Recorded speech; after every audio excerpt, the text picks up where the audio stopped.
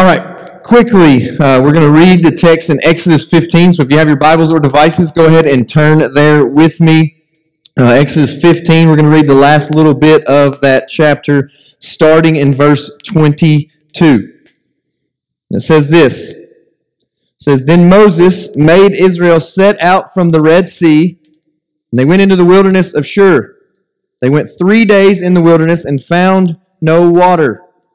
When they came to Marah, they could not drink the water of Marah because it was bitter.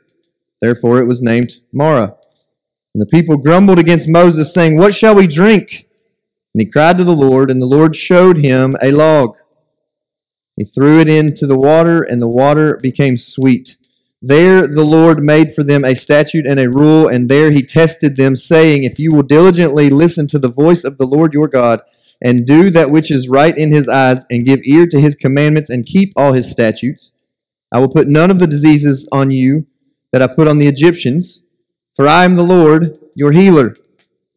Then they came to Elim, where there were 12 springs of water and 70 palm trees, and they encamped there by the water."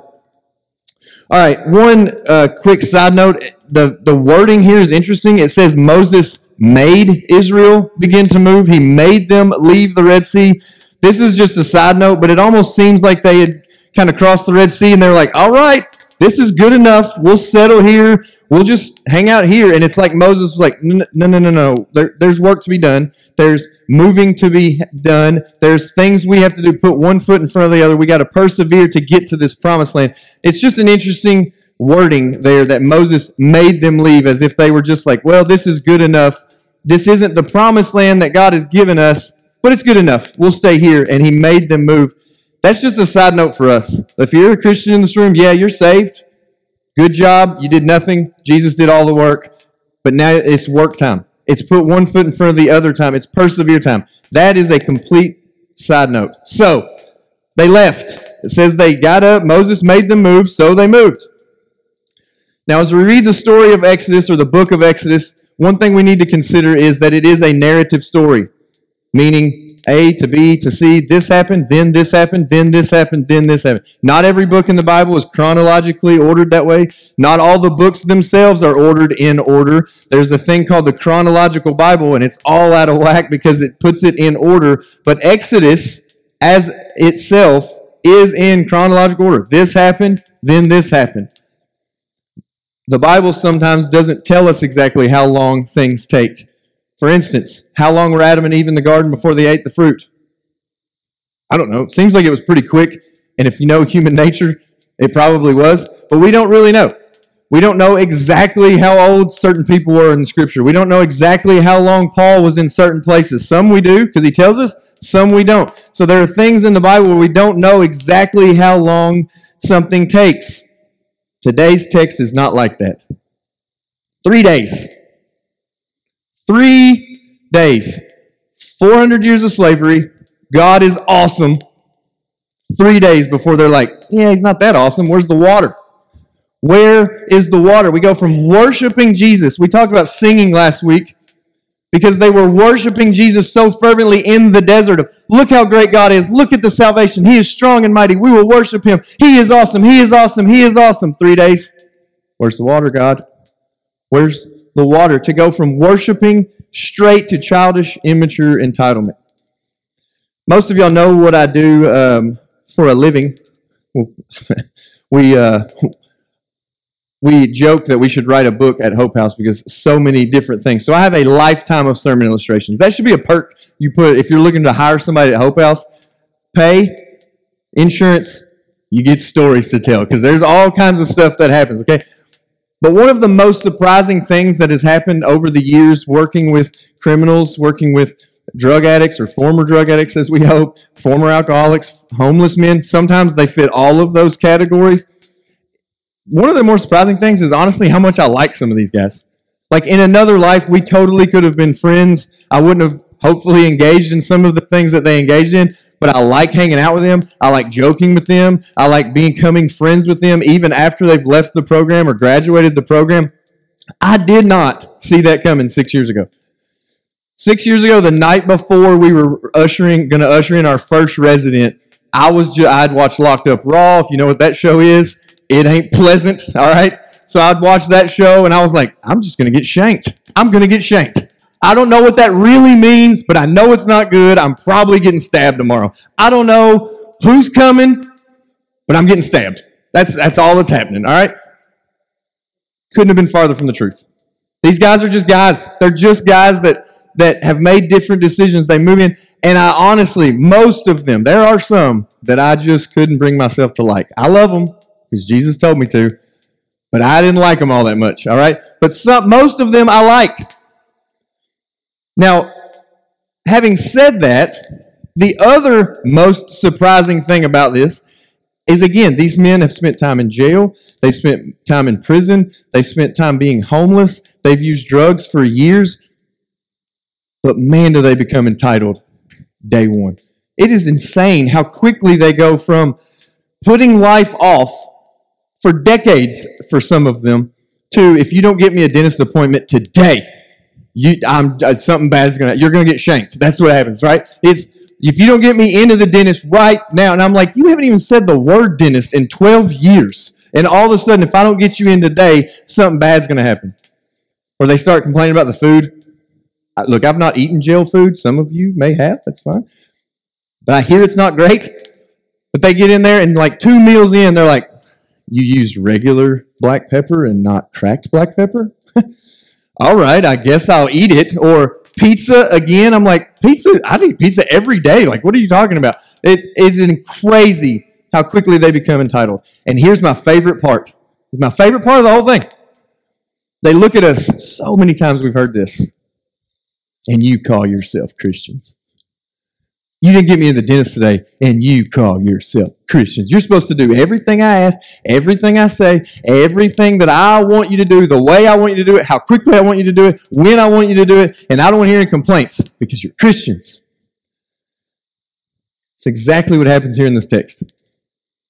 As soon as God does something in a way the Israelites don't like or didn't see coming or wouldn't have done it that way themselves, they start to grumble. They start to complain. Remember, 3 days. We are 3 days removed from one of the most miraculous stories in the Bible. The Red Sea has just parted so that they could walk through on dry ground. And it's 3 days from you are our strength and our salvation to this water doesn't taste very good. What is this, Aquafina? Can't drink that. I'm a Dasani man, right? I don't want FOP. I'm a Dapper Dan. Never mind. Here's the thing. I've talked to the Vanderpools long enough about their time in India. People can live off of just about any type of water there is. If it can go into your mouth and down into your stomach. Now, we would die, but the people in India just grow used to it. They drink sewage, literally, like not sewage, literally, and they live just fine. The Israelites probably, I wasn't there, could have made do with this water. 400 years of slavery, 3 days. And they basically are looking at God and they say, and you call yourself God. And you call yourself, where's the water, God? The commentaries, all of them that I read this week, took special care to note that this word for grumble in the original language is not just the filing of a complaint, putting it in the suggestion box for God to maybe possibly get us some high-quality H2O here. That's not what's happening, okay? They are rebellious. They are inciting riots against Moses, basically. Now, I don't know physical riots, but they are coming to him like, Moses, where's the water? What are we supposed to drink here? Even the phrasing, what shall we drink? You can sense the sarcasm. You can sense the Israelites are, what are we supposed to drink, Moses? Huh? We're going to drink that over there? We're going to drink, there's so much water here in the desert. It's almost like they are taunting Moses. They have just seen God part the Red Sea.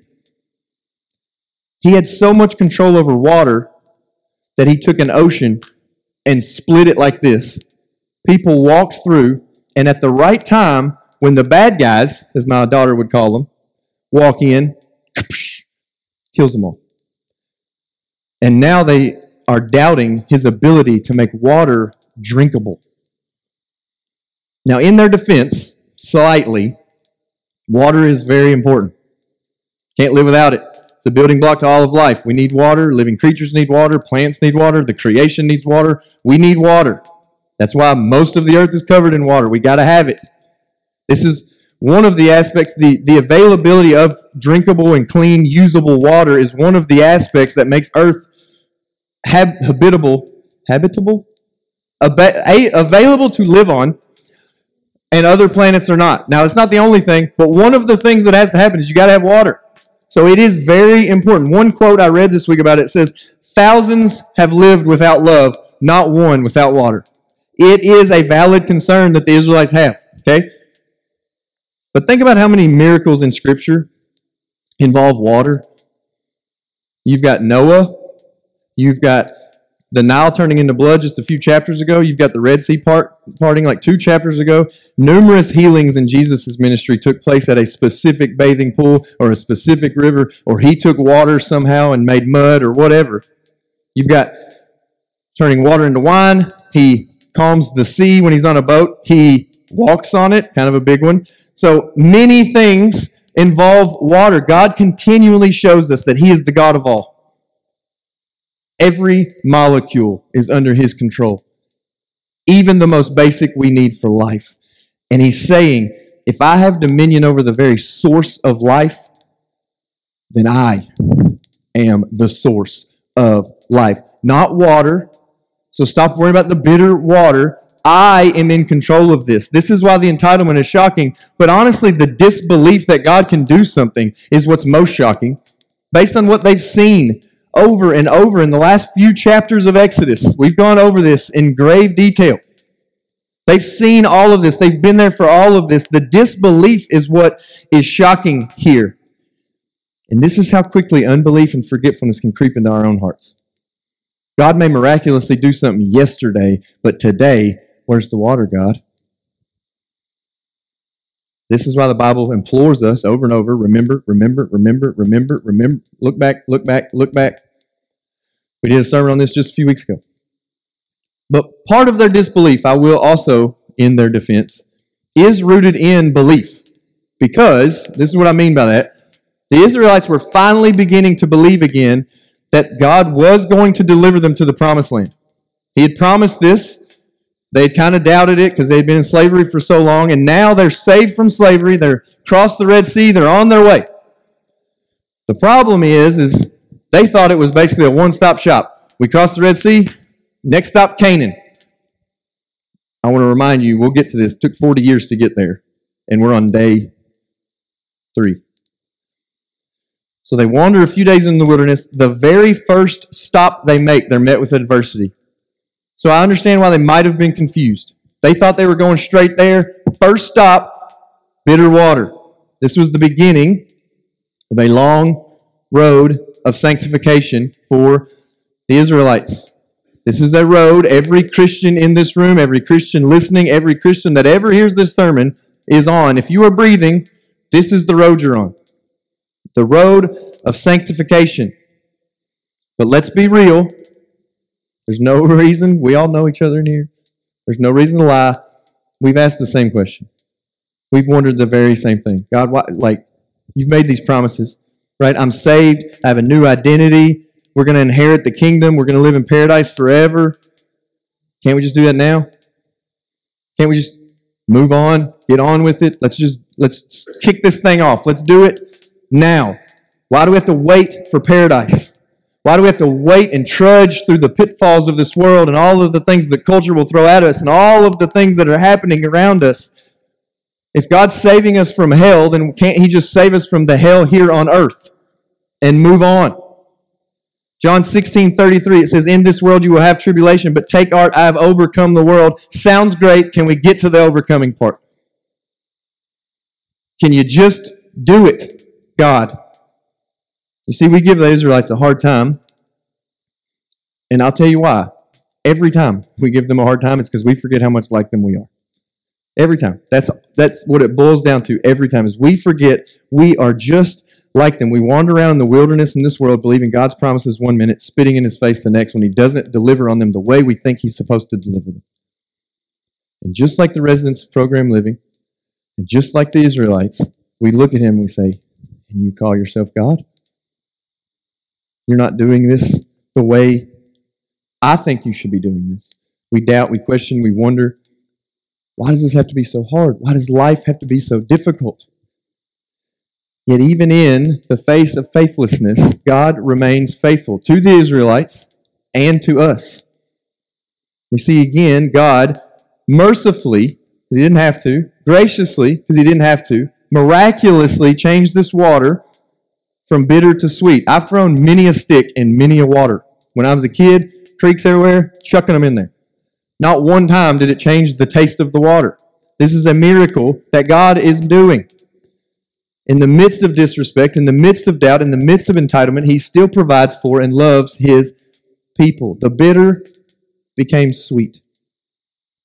And this is an example of our God. This is what he does. He takes the bitterness of this world and he makes it sweet. There's no clearer picture of this in the history of the world than the cross. That is the bitterest pill we can swallow. An innocent man was brutally murdered. He was beaten, flogged, mocked, spit upon, hung on a cross until he could no longer breathe on his own, and then suffocated and died, and he had done nothing wrong. That is bitter. The bitterest, or the most bitter. I really still don't know which is accurate. However, what man meant for evil, God meant for good, right? So the bitterest pill that we can possibly think of becomes the sweetest news that I have for you today. An innocent man was brutally murdered. He was beaten, flogged, mocked, spit upon, and hung on a cross until he could no longer breathe on his own, and then he suffocated and died, and he had done nothing wrong. Bitter made sweet. God promises to turn the bitter to sweet, even for his people, both then and now. The problem arises when he doesn't do it the way we expect. And the question you have to ask yourself is, am I going to be like David in Psalm 40 and wait patiently for the Lord, or am I going to be like the Israelites and look him square in his face and say, and you call yourself God? Because being God's people comes with a set of expectations. You see, he gives them his commandments here. He says, now go follow my command. I've turned the water. Now go. Go follow. This is a picture of the gospel. Notice he did not say, keep my commandments and then I'll save you. The saving had already been done. They'd already crossed the Red Sea. They were already out of Egyptian territory. They were already out of slavery. He had already done the saving, and now he says, go, follow my commands. There is no condemnation for those who are in Christ Jesus. So as Charles Spurgeon put it, let present privilege awaken us to present duty, and now, while life lasts, spend and be spent for our sweet Lord Jesus. It comes with a set of expectations. This is the gospel. Jesus saves us, then he commands our obedience, not the other way around. He tells us then to persevere till the end, and you will receive the crown of righteousness of glory with me. The problem is, we want it now. We want it right now. We are like the Israelites. We don't want the wilderness. We don't want the bitter. We just want the sweet. We want the ends. We don't want the means that God has laid out for us to get us there. But this is where we have to be honest with ourselves. Look at today's passage. God leads them to Elim. Okay, at the end of the passage, in verse 27. God leads them to Elim where there is plenty of water and plenty of food for anything. You notice anything about that verse? No, you don't, because there's nothing about that verse. I couldn't preach that verse if I'd been assigned it today. If Eric had said, preach Exodus 15:27, I'd have been like, sorry, bro. We're just going to say Jesus, deuces, and I'm out, because there's nothing there. You know why? Because it's true of all humans that we learn more from the bitter water of Marah than we do from the palm trees of Elim. We find out far more about ourselves and about our God in the times that of need than in times of abundance. We got to go through Marah to get to Elim. The next verse in chapter 16, it says they just left Elim. There's nothing there. It's abundant in all of these things, and they just go. So for the rest of our time today, I want to try to answer the question of why. Because God doesn't have to do it this way. God can do whatever He wants. He doesn't have to lead us in the wilderness. He doesn't have to do this. He can immediately take the Israelites to the promised land. He can immediately take us to heaven. He can do anything He wants immediately. But that's not how He chooses to do it. So why is it in the wilderness we learn the most? And more importantly today, why is this truly the best way?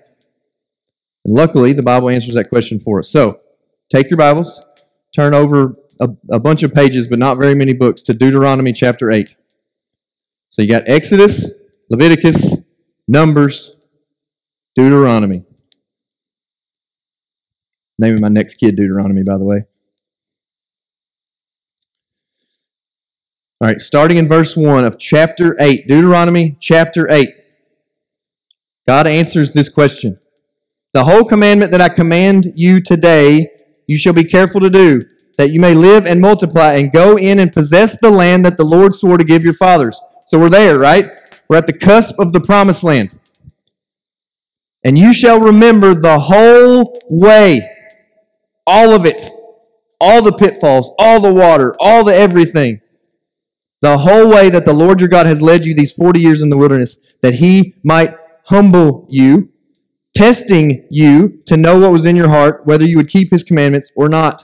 And He humbled you and let you hunger and fed you with manna which you did not know, nor did your fathers know, that He might make you know that man does not live by bread alone, but man lives by every word that comes from the mouth of the Lord. Your clothing did not wear out on you, your foot did not swell these 40 years.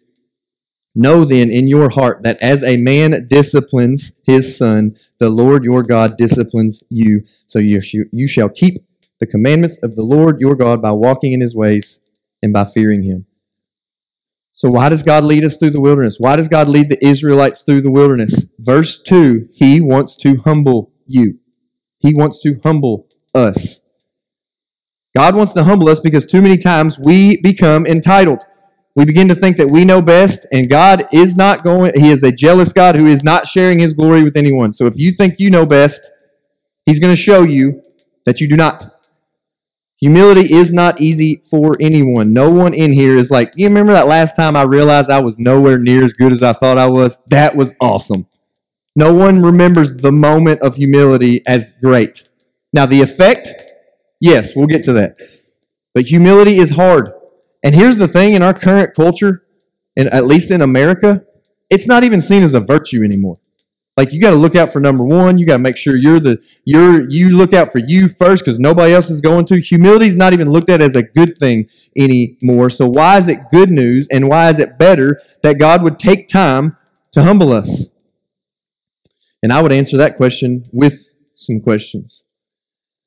You don't have to raise your hand because this would just be everyone raising their hand. But any of you realize that you're just a terrible God? You would just mess up all of the things. You finally realize you're simply not going to get it together on your own? No matter how good your bootstraps are or how hard you pull on them. Any of you like Paul, who wrote Romans 7 roughly 15 to 20 years into his Christianity, you keep doing the things you don't want to do, and you keep not doing the things you're supposed to. Any of you? Am I the only one? Any of you finally realize that a religion that tells you to straighten up your life by your own will and your own strength is utterly useless? Because you can't, and you won't. And half the time, you won't even want to. That's the key. If we want to do something, usually we can do it. We're Americans. We're strong. That's what the president told us. We could defeat a virus because we're Americans. I don't know how that works. But it's what we think, right? If I put my mind to it, I can do it. Half the time, you're not even putting your mind to it. You don't even want to. This is why humbling is necessary, and this is why it's a good thing. When we humble ourselves under the hand of God and place Him on the thrones of our lives, we are in a better place than if God were to give us the freedom to do any and everything that we want. Because when we do any and everything that we want, look around. And I don't mean this room. Look around America. Humility equals freedom. It takes the pressure off. Humbly admitting you are a sinner in need of grace, in need of mercy, in need of redemption, and in need of a Savior takes all the pressure off of you to be that for yourself or for anyone else. You don't have to be anyone's Savior. You don't have to be your own Savior. Jesus did that for you. takes all the pressure off because it's too heavy of a weight to bear, and God graciously takes it off of you. It's like a spotter at the gym. Except He's doing all the lifting, which I've spotted those guys. We hate them. But just imagine if God let us keep trying to be the Savior. Instead of sending us insurmountable odds, He let us just keep thinking, man, if I put my mind to it, if I put my mind to it, if I put my mind to it. He just let us keep in that cycle, in the hamster wheel of trying, in the hamster wheel of trying. But instead, what does He do? He puts a sea that you cannot cross in front of you and an army you cannot defeat behind you. And then He says, watch this. Watch this. Watch me show up because you can't do it. And just when we think we get across the sea, God did it. Let's worship Him. Let's sing a song that we're making up, but everybody knows the words. It's like a Disney movie. Everyone knows these words as the song of Moses somehow. Let's sing this song. And then He goes, oh yeah? What are you going to drink? Mr. Big Head? Mr. You've got it all figured out? What are you going to drink? Deuteronomy goes on to flesh this out in verses 11 through 17, chapter 8. It says, take care lest you forget the Lord your God by not keeping His commandments and His rules and His statutes, which I command you today. Lest when you have eaten and are full and have built good houses and live in them, and when your herds and flocks multiply and your silver and gold is multiplied and all that you have is multiplied, then your heart be lifted up and you forget the Lord your God who brought you out of the land of Egypt, out of the house of slavery, who led you through the great and terrifying wilderness with its fiery serpents and scorpions and thirsty ground where there was no water. And the ROUSs for you Princess Bride fans, they had to have been there, right? The rats of unusual size, they had to have been out there. But who brought you out of the flinty rock? Who fed you in the wilderness with manna, and your fathers did not know, that He might humble you and test you to do good in the end. Beware, lest you say in your heart, my power and the might of my hand have gotten me this far, have gotten me this wealth. Imagine God not revealing your desperate need for Him, and you're just continuing to try to maintain, and if I can just strong enough. Humility is freedom. And this reveals two truths that we must hold in tandem today, that God loves us too much not to humble us so that we turn to Him, but God loves Himself too much not to humble us so that He is the one we turn to.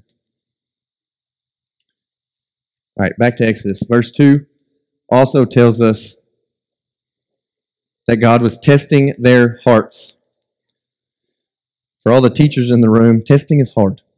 I've been working at the schools during testing week, is what I have to say to that. Testing is hard. Being tested is hard. Having to prove yourself is hard. It's frustrating. There's no way around that. And I'm not taking up for school testing because I'm not getting into that battle. But if you're not tested in life, how do you know where you stand? How else do you know if you're truly following after God? Are we following after Jesus because we get Jesus, or because we get all of the stuff that we really want and Jesus just happens to be the way in which we get it? I have a simple equation. I think I have a slide. I don't know for sure. I like to use for this. Jesus, for all you math people, Jesus is greater than Jesus plus anything else. I don't care what you put in this blank.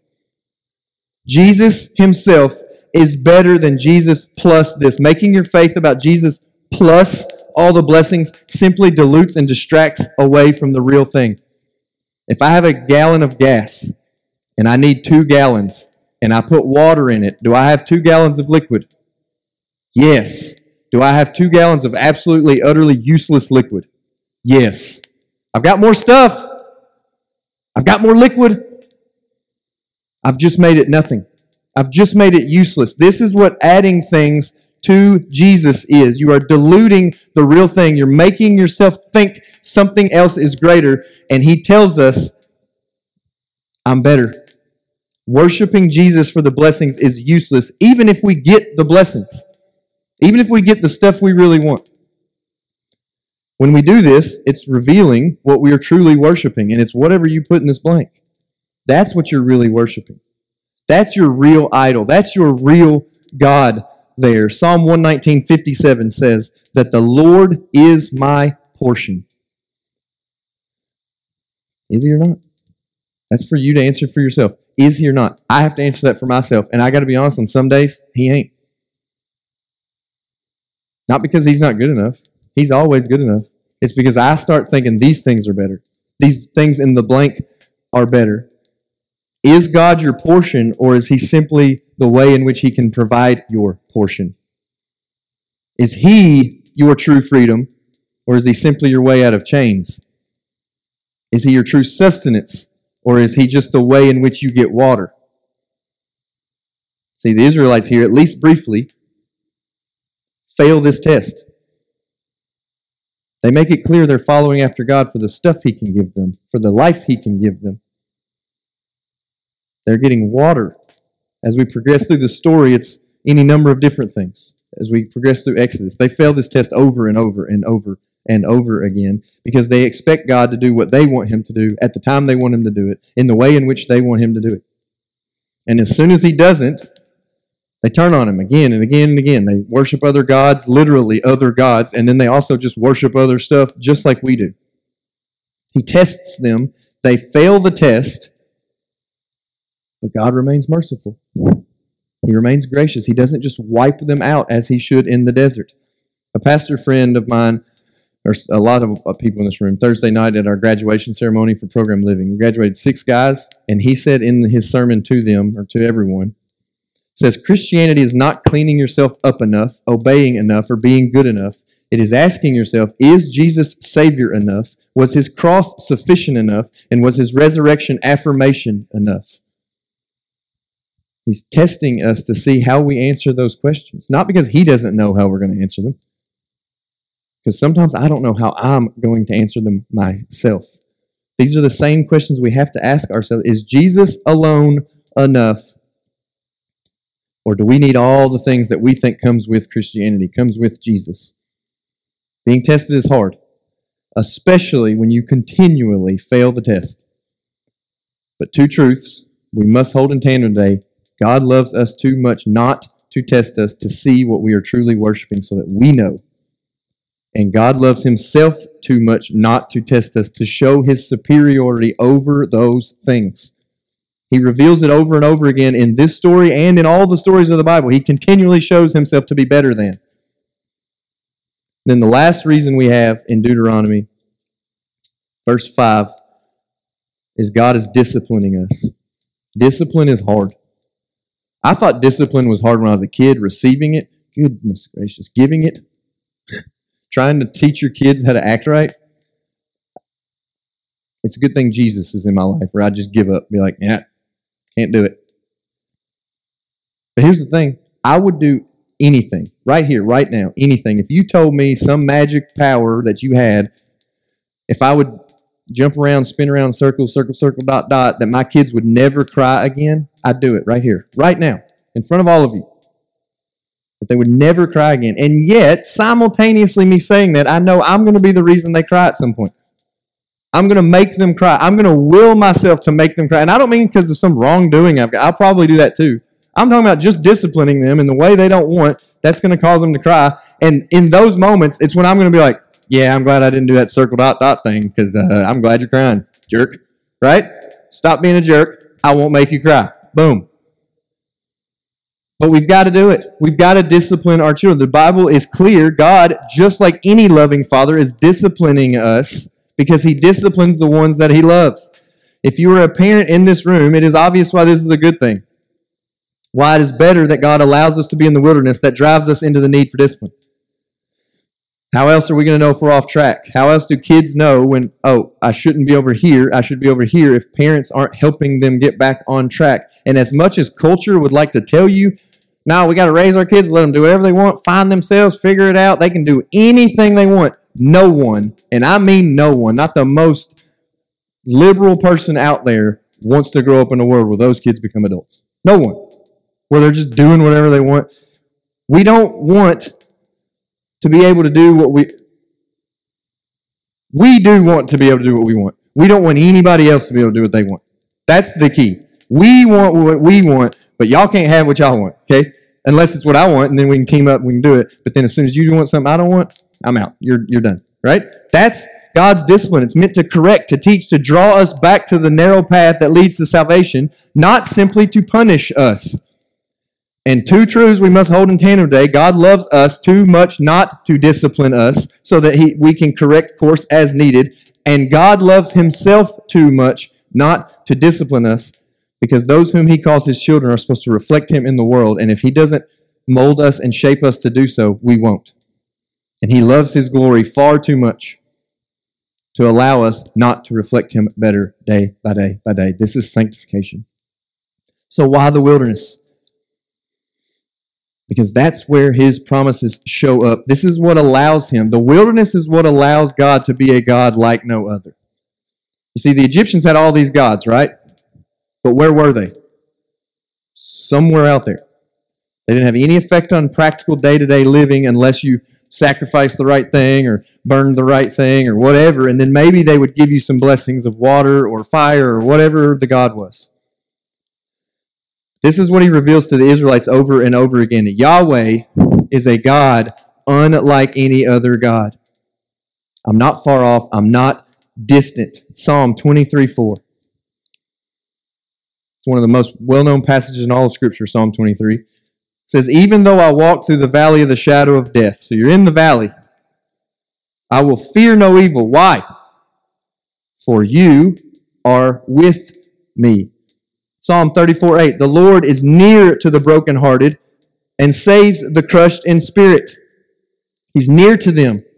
He doesn't just say, figure it out. Jeremiah 23:23 and 24, it says, am I a God at hand, declares the Lord, and not a God far away? Can a man hide himself in secret places so that I cannot see him, declares the Lord? Do I not fill heaven and earth, declares the Lord? He is with us in the wilderness. He is at hand. He is in the muck and mire of the wilderness. He is not a God who sees us in the pain, in the valley, in the brokenheartedness, in the pandemic, in the 2021, which is not a pandemic year anymore, and it's turned out to be just as bad as the last one.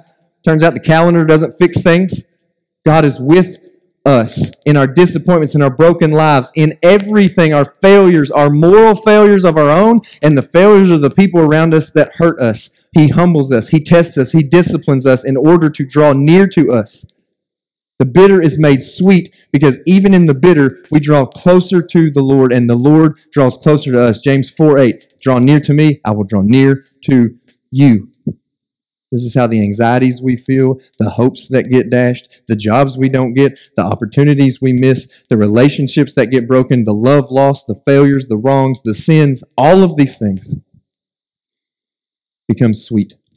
The bitter becomes sweet because anything, and I mean anything, that reveals the gods we have made for ourselves are not truly God, and anything that then drives us back to the one true God is as sweet as anything you've ever tasted. These things show us that it is better to be in the valley with God than on the mountaintop without Him. But you cannot learn that if you're only in Elim. You learn that at the bitter waters of Marah. See, God does love us. If we are His children, if you are a saved believer in this room or on Facebook, if we believe the bittersweet message of the cross, if we believe that Jesus is truly Savior enough, then God loves us unconditionally and eternally. And nothing's going to change that. You can't change it. No one can change it for you. But that love pales into comparison in how much He loves Himself. And sometimes that's a bitter pill to swallow. Because it would be a bitter pill if any of y'all did that. If you love yourself more than you love anyone else on earth, somehow, some way, that's going to cause you to hurt someone. It's going to be a problem at some point. Why is it a good thing then? Why is it a better thing? Why is it sweet news that God loves Himself more than He loves us?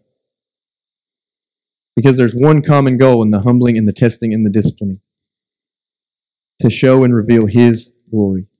To show and reveal that He is enough. To show and reveal that He is God. And this is good news. God being for God is some of the best news I can offer you today, because that means He will never fail. He will never falter. He will never turn His back on you when you have failed and when you have sinned, because He's doing it for Him, not for you and your earnings. So the promise of the promised land to the Israelites, even though they would fail the test again and again and again and again, where'd they end up? The promised land, because God promised and they got there. Now, not all of them, okay? But as a nation, they made it. We see in Philippians 1:6, God promises, I will finish the work I have started in you. Even though you're going to fail the test over and over and over and over and over and over. But I promised, and I promised me, and I deserve to keep my promises to myself. So God being for God means He will keep that promise as well. That doesn't mean now, though. You see, it won't be long. I think, it's 2 chapters away. We're in chapter 15. We get through 16. Chapter 17, guess what the Israelites are again? Thirsty. Because they're in the desert. But God gave them water. Earthly water. Satisfied for a time. See, the wilderness has a tendency to make us thirsty for the things of this world, the things we think will satisfy, these things, that things, whatever. But in the Gospel of John, we see a Samaritan woman deeply lost in the wilderness. She's been married 4 times. She's living with some dude that ain't her husband. Seeking, searching for satisfaction in the things of this world. Finding out they don't satisfy.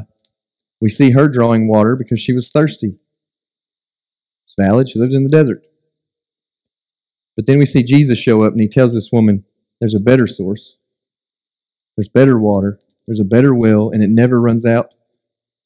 And you don't have to keep dipping your bucket in to fill your own bucket. It says, I am the living water. I will satisfy you. Not the things of this world, not the water of this world, not the food of this world, not the power, prestige. Nothing will satisfy. It will become your portion, and you will never thirst again. This passage in Exodus, along with every story in the Bible, pushes the needle forward to that day, to that Jesus, to the coming of the promised one, to the living water, so we never have to thirst again. So while it may be,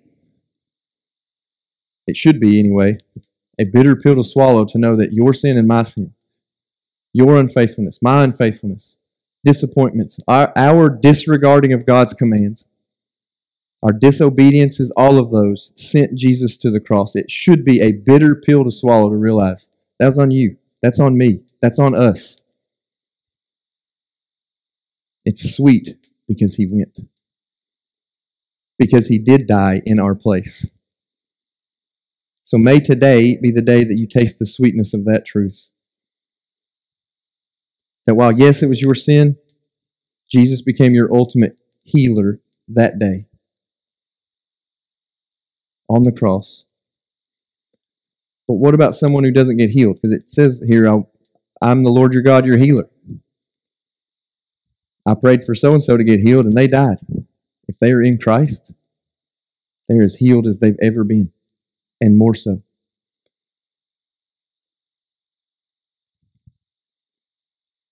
May we drink this today.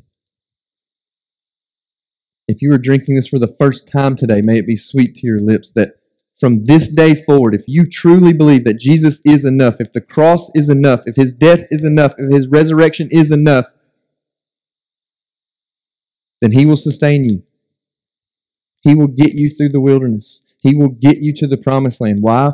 Because He promised that He would. And He keeps His promises to Himself. If you are already saved, may this still be as sweet today as it ever was, even the first time you believe in it. Because every one of you sinned this week, except Miss Cynthia. She's perfect. Seriously, like what do you do wrong? Anyway, Mike makes up for it. But we've all sinned this week. We've all failed this week. May it be sweet today. You don't have to make up for it. You don't have to earn it back. You don't have to go, Jesus, please come back to me. All you say is, Jesus, you're enough. You've saved me. I'm sorry for the sin. I repent. I turn away from that. Welcome me back. And He says, I never left. I never left. I was with you always. If that is truly enough for you today, He'll humble you again. He'll test you again, you'll fail. He'll test you again, you'll pass sometimes. He'll discipline you, but you never have to thirst again. Because God promises to save you and sustain you in the midst of the wilderness. And God is for God. And that is the sweetest news we've got. Let's pray.